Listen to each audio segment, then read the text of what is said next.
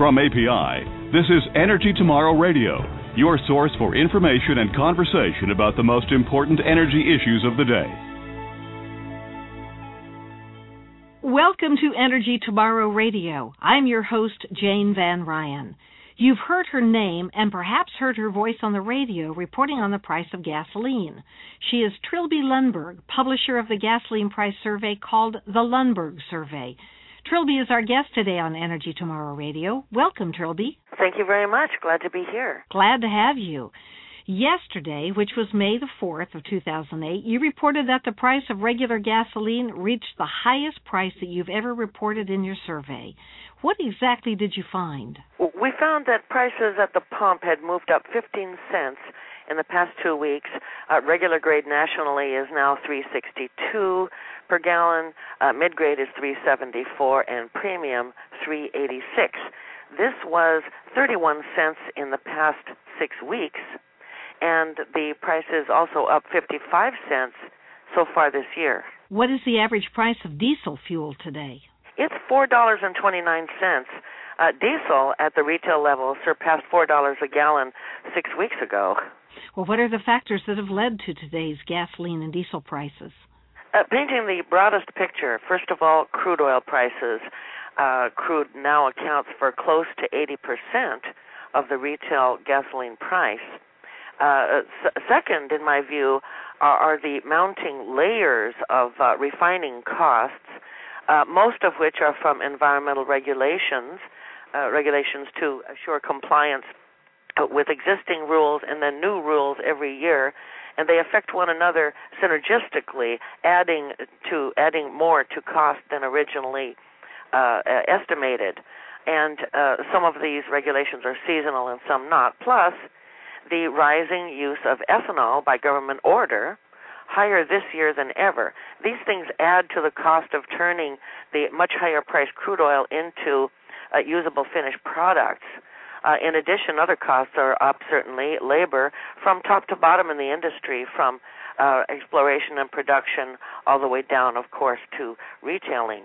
And finally, I think that profit margins play a role in the final price. They have to be wider these days to accommodate investments in future needs, upcoming needs for new environmental regulations, the ethanol mandate that will grow again, it seems, and for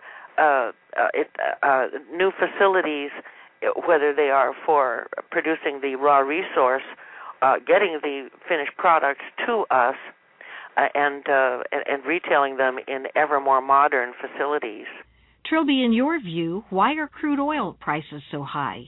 It was about 20 years ago that oil economists knew that one of these days, to some degree, Asian demand would take off, and this would greatly tighten supply and demand at some point and cause crude oil prices to rise. This did happen, so we mustn't be surprised, especially with Asia's economic development. And as for the supply side, supply is constrained. Production capacity of crude oil is constrained mostly by the fact that 8 out of 10 barrels are in the control of government oil companies who have failed to invest in their resource development because governments simply don't do as well as companies do. And some of them are so hostile to Western influence, especially U.S.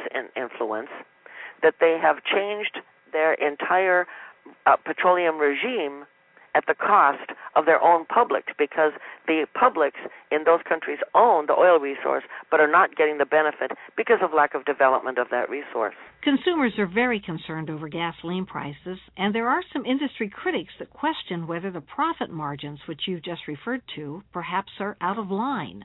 What are your thoughts on that? Well, over the decades, the scapegoat targets come and go, but profit margins are a perennial target of industry critics. Currently, the refining margins are so low that some capacity has been idled for being uneconomic, and foreign gasoline that we need every summer to fulfill our demand seasonally is rejecting this market because those margins are too low. And as for the upstream portion of the business, oil production profits, these are as good as spent already as the cost of international resource development have mushroomed. So the industry critics that you just named, I think, seem little interested in those facts, and some of them would turn the industry into government agencies of various sorts if they could. But this would boomerang, as it would actually raise cost of finished product, or they would slap huge taxes on petroleum products in order to cut oil use, or both. And what would be the impact on the consumer? The impact would be much higher prices because of this sometimes well-intentioned meddling, just as further government involvement has already added greatly to cost. Trilby, let's talk about your survey for a moment. How long has your firm been conducting price surveys, and what was the price of gasoline when you first started? Well, it was started in the beginning of the 1950s when self-service was just being born. We think it was born out here in Los Angeles area and in Phoenix, Arizona. Back then, I was only a little kid, but we still have the data. The price was often about 20 cents per gallon in the early 50s. I remember those days, but then I'm dating myself. So who are your subscribers? Initially, it was oil companies, large and small, that needed to know what the market was doing in various parts of the country, and it grew to be national. It was started out here in the West Coast, and it is still largely oil companies.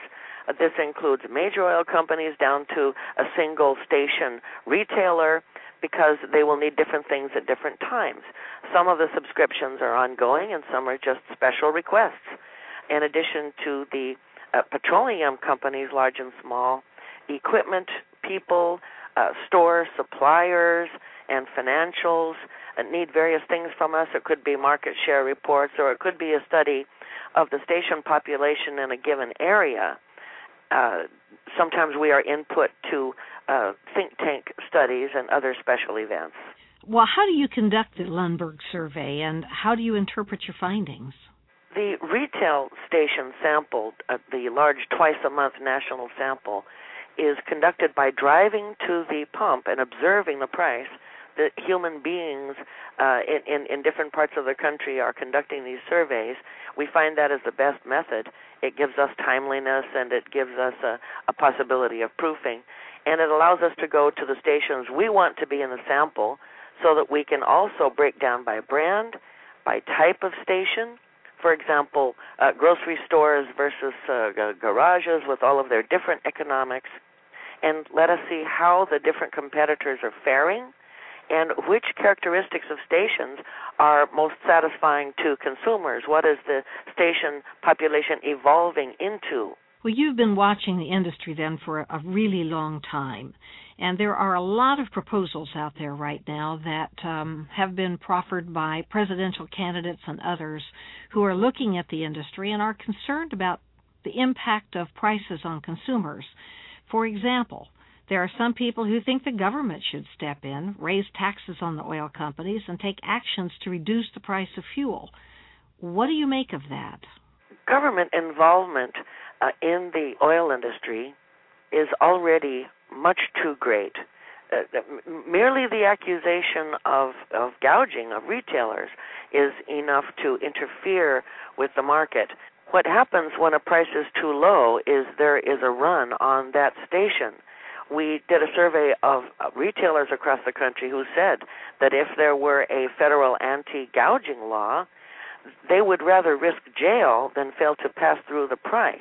Others said they would bag their pumps and go fishing in order to try to skirt away from this accusation.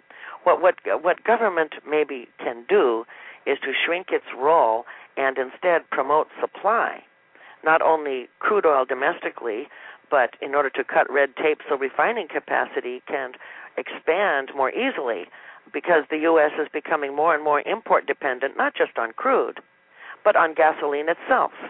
Well, there's another idea that has been tossed around recently, and that has to do with a gas tax holiday for the summer. What do you think about that? Over the years, when prices get high at the pump, there are various proposals. Most of the tax rollback or tax cancellation proposals are abandoned before they are born. Once in a while, for example, it happened in Connecticut, a tax reduction may happen, but if the exact amount is not seen at a particular moment at the pump, then the retailers and others are accused of pocketing the difference. I don't think that the tax holiday can become a reality. I don't think it can get approved. And anyway, the longer-term solutions, I think, are to promote supply of crude oil and refining capacity and to allow the free market to work, because the alternative is far more costly, always has been, and it will be in future if it is not prevented. Trilby, thank you so much for joining us today on Energy Tomorrow Radio. Thank you. Thank you for joining us on Energy Tomorrow Radio, brought to you by the people of America's oil and natural gas industry. For more information about this podcast or to submit questions for future shows, visit energytomorrow.org. That's energytomorrow.org.